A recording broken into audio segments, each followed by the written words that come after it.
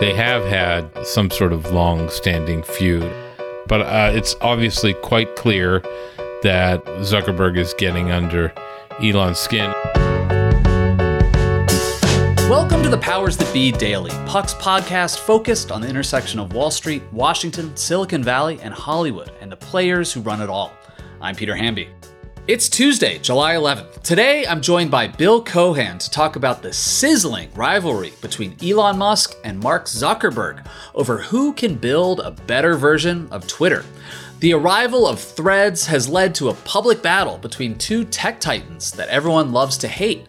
But why are people who used to loathe Zuckerberg suddenly rooting for him? Bill and I discuss. We'll dig into all that and much more on today's episode of The Powers That Be.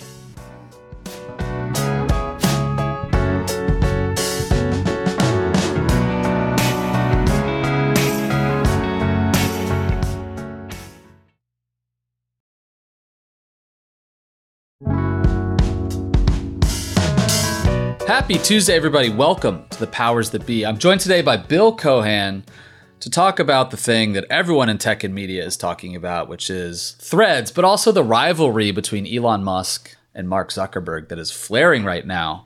Bill, welcome. I assume you saw the tweet from Elon saying that Zuck is a cuck. Do these guys? I did see that. So did everyone. Do these guys have a real rivalry that existed before this happened, or is this just really getting under Elon's skin, the launch of Threads and its possible threat to Twitter's existence?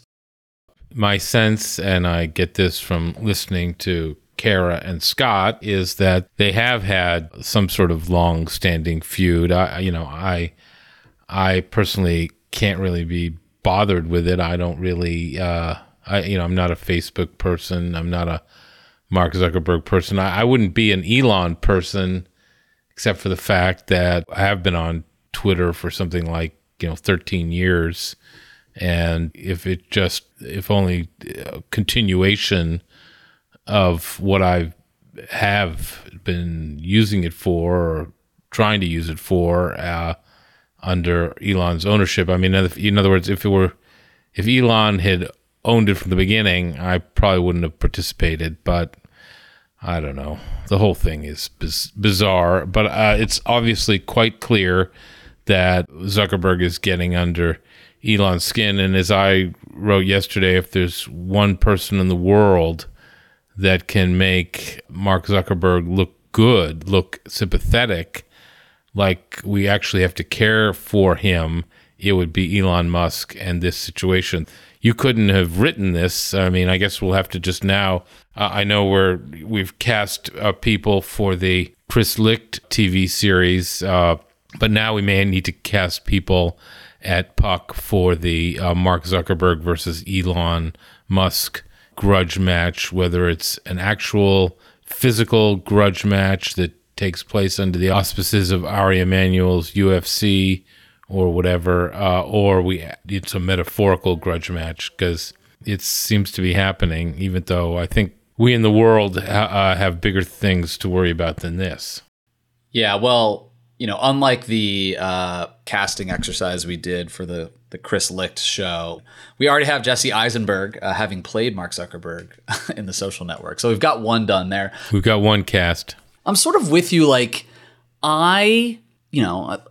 it should be said, I work for Snapchat as well. I'm not anti-tech, but the idea that people out there are suddenly rooting for Zuckerberg to sort of kill off Elon Musk and Twitter is a little gross and hypocritical to me, because it's coming from a political perspective, and a lot of the same people who hated Facebook for allowing disinformation to flourish and for being the connective tissue that may or may not have fostered genocide in certain countries. Mark Zuckerberg was public enemy number one for the left in 2016 and much of the following years. And all of a sudden, we're rooting for a guy to expand his reach into our lives, into our privacy, into our phones, and tethering a new platform to existing platforms. I mean, this is the reason that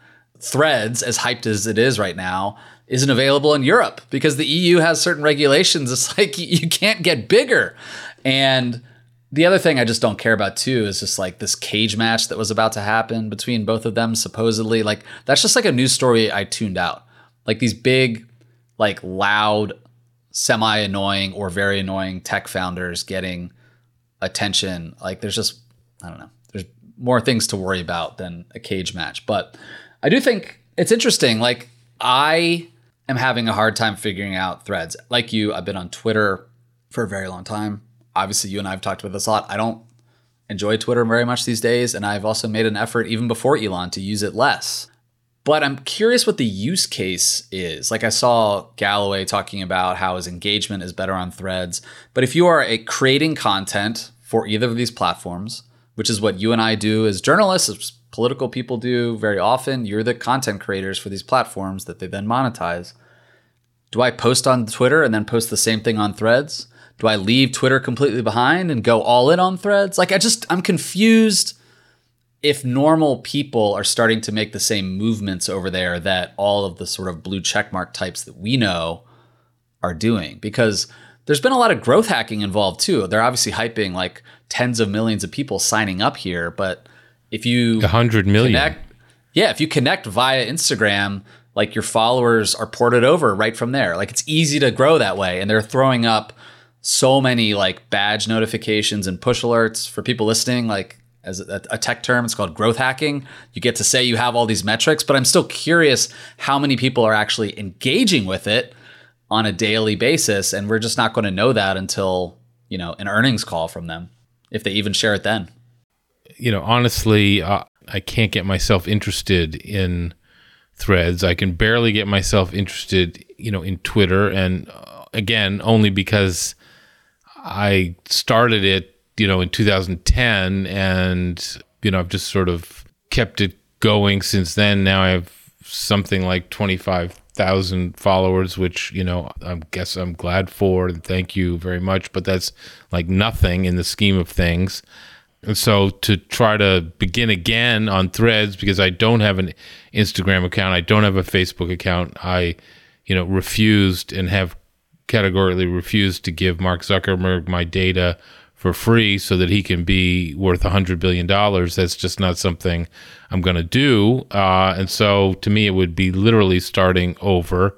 And I just don't care enough about either one of these things to either start over or to stop Twitter and port over or create content for Twitter. I mean, I'm happy to, or Threads, I'm happy to endorse the content that my esteemed colleagues provide, or my friends in the media provide, or smart analyses of certain events on Twitter. And I suddenly have in my Twitter feed this sort of endless stream of animal videos that I find marginally amusing, and stupid human videos that I find marginally amusing. I frankly, Peter, would like to reclaim my time that I spend aimlessly scrolling through that, hoping to find some nugget like I used to find. It used to be that I would scroll through Twitter and find one nugget a day that was relevant or interesting or newsworthy, or that I hadn't previously known about or thought about. Then it was sort of many during the late stage Jack Dorsey phase, even though I have no idea how all that happened. And now it's just inanity. Zuck is a cuck. I mean, really. I don't care for it. I don't need it. I don't even find it's great at promoting. Sometimes, some of what we promote on Puck sort of catches on. Mostly it seems that it's what I write about, Elon Musk losing Twitter that seems to catch on Twitter. I mean, it's just become so ridiculous and such a colossal waste of time. But I do need something I just can't work all the time. So I find that, it's a colossal waste of time that breaks up my workday, but not enough to get me to, engage with Mark Zuckerberg on Threads and all that whole thing. So good luck to all that. I hope it works out. I'd love there to be an alternative to Twitter, but I'm not going to engage in it. Shout out to our colleague at Puck, Becky Aiden, who does our social media promotion. We're not negging you. And does a we great support you. job. We're She just being does do a great curmudgeons. job. Bill, I want to take a quick break and ask you more about this after the break.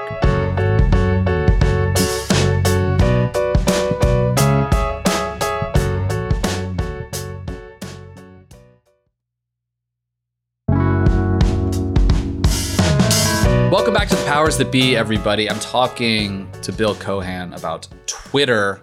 We're being a little curmudgeonly about this.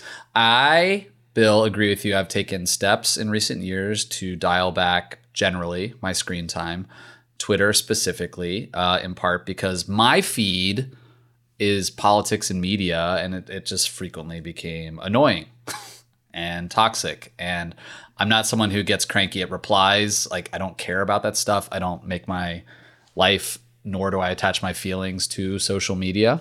It's just like I found that I was getting better stories and becoming smarter when I would take a time out, make a few phone calls, read a book, read a chapter of a book in the 15 minutes I wasted on a day on Twitter.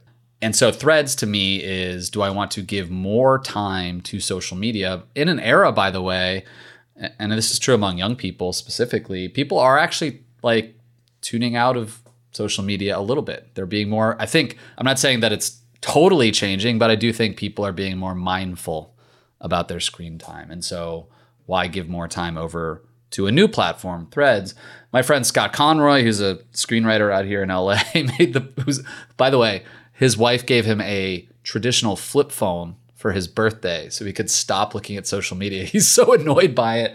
But he was making the point that, like, do we actually need a public square, online? And Adam Mosseri, who, created Instagram, is working on the Threads product, sort of tweeted that we need a public square and a better public square than what's on Twitter. But, everyone having a soapbox is not necessarily a good thing. And the one thing I will say in Threads' favor is that so far there appears to be less sort of negative, toxic partisanship, etc.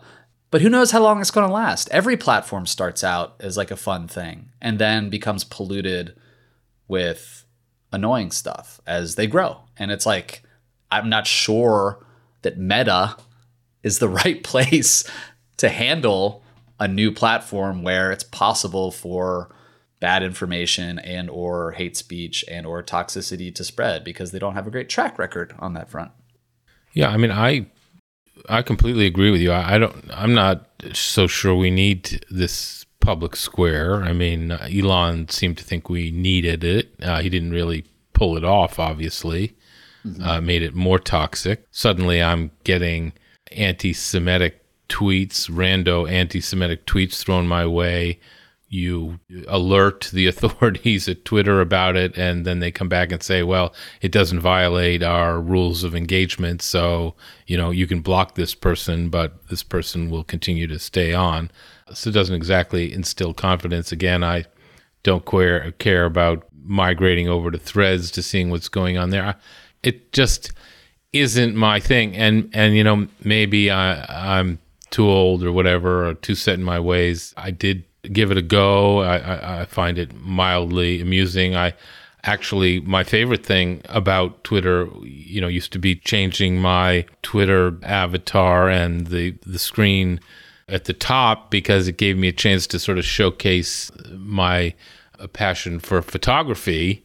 And so that was sort of my little outlet that I could, display some of my recent seasonal photographs. But beyond that, just don't find it to be very satisfying or useful as a medium to promote our work, except for what Becky does with the Puck promotions. I think for some reason, which I'm not really fully cognizant of and why it happens, Twitter has been a good, effective medium for Puck stories to a certain extent, because then it gets the haters out there, and that's when I get all sorts of anti-Semitic and words that rhyme with Puck coming my way on Twitter unedited. So I don't really think we need it, frankly. I think we were doing just fine without having, quote unquote, the public square. that we now have. I mean, we're being bombarded with media. And so, how do you even absorb it all? I'm sure I'm missing lots of things that I wish I didn't miss. So there's probably a need for some sort of curated way to get what's worthy of our attention. But, seems to me that's some sort of combination between the New York Times, the Financial Times, the Wall Street Journal, and Puck and Semaphore and various other publications. Again, I feel like I'm constantly being bombarded. I don't know that I need even more bombarding at this point. Same. Everyone, please turn off your push alerts, at least for the summer. It feels good. Bill, thank you for joining me for maybe what was more of a shared rant than delivering actual reporting, but this was fun. Thank you. Hey, I got the great hair. I'm allowed to rant at this point. Of course you are. All right. Thanks, my friend. Thank you. Thank you, Peter. Thanks so much for listening to another episode of The Powers That Be. As a reminder, The Powers That Be is the official podcast of Puck. We'd like to thank Ben Landy, Liz Goff, and Alex Bigler for their editorial and production guidance. If you like what you hear, please share with a friend. It really helps us keep delivering the inside scoop that only Puck can offer. Follow us on Twitter at Puck News. I'm Ben Landy. See you tomorrow. This has been a presentation of Odyssey. Please listen, rate, review, and follow all episodes wherever you get your podcasts. The Powers That Be Daily is executive produced by John Kelly, co-founder of Puck, Bob Tabador, and Ben Landy, executive editor at Puck.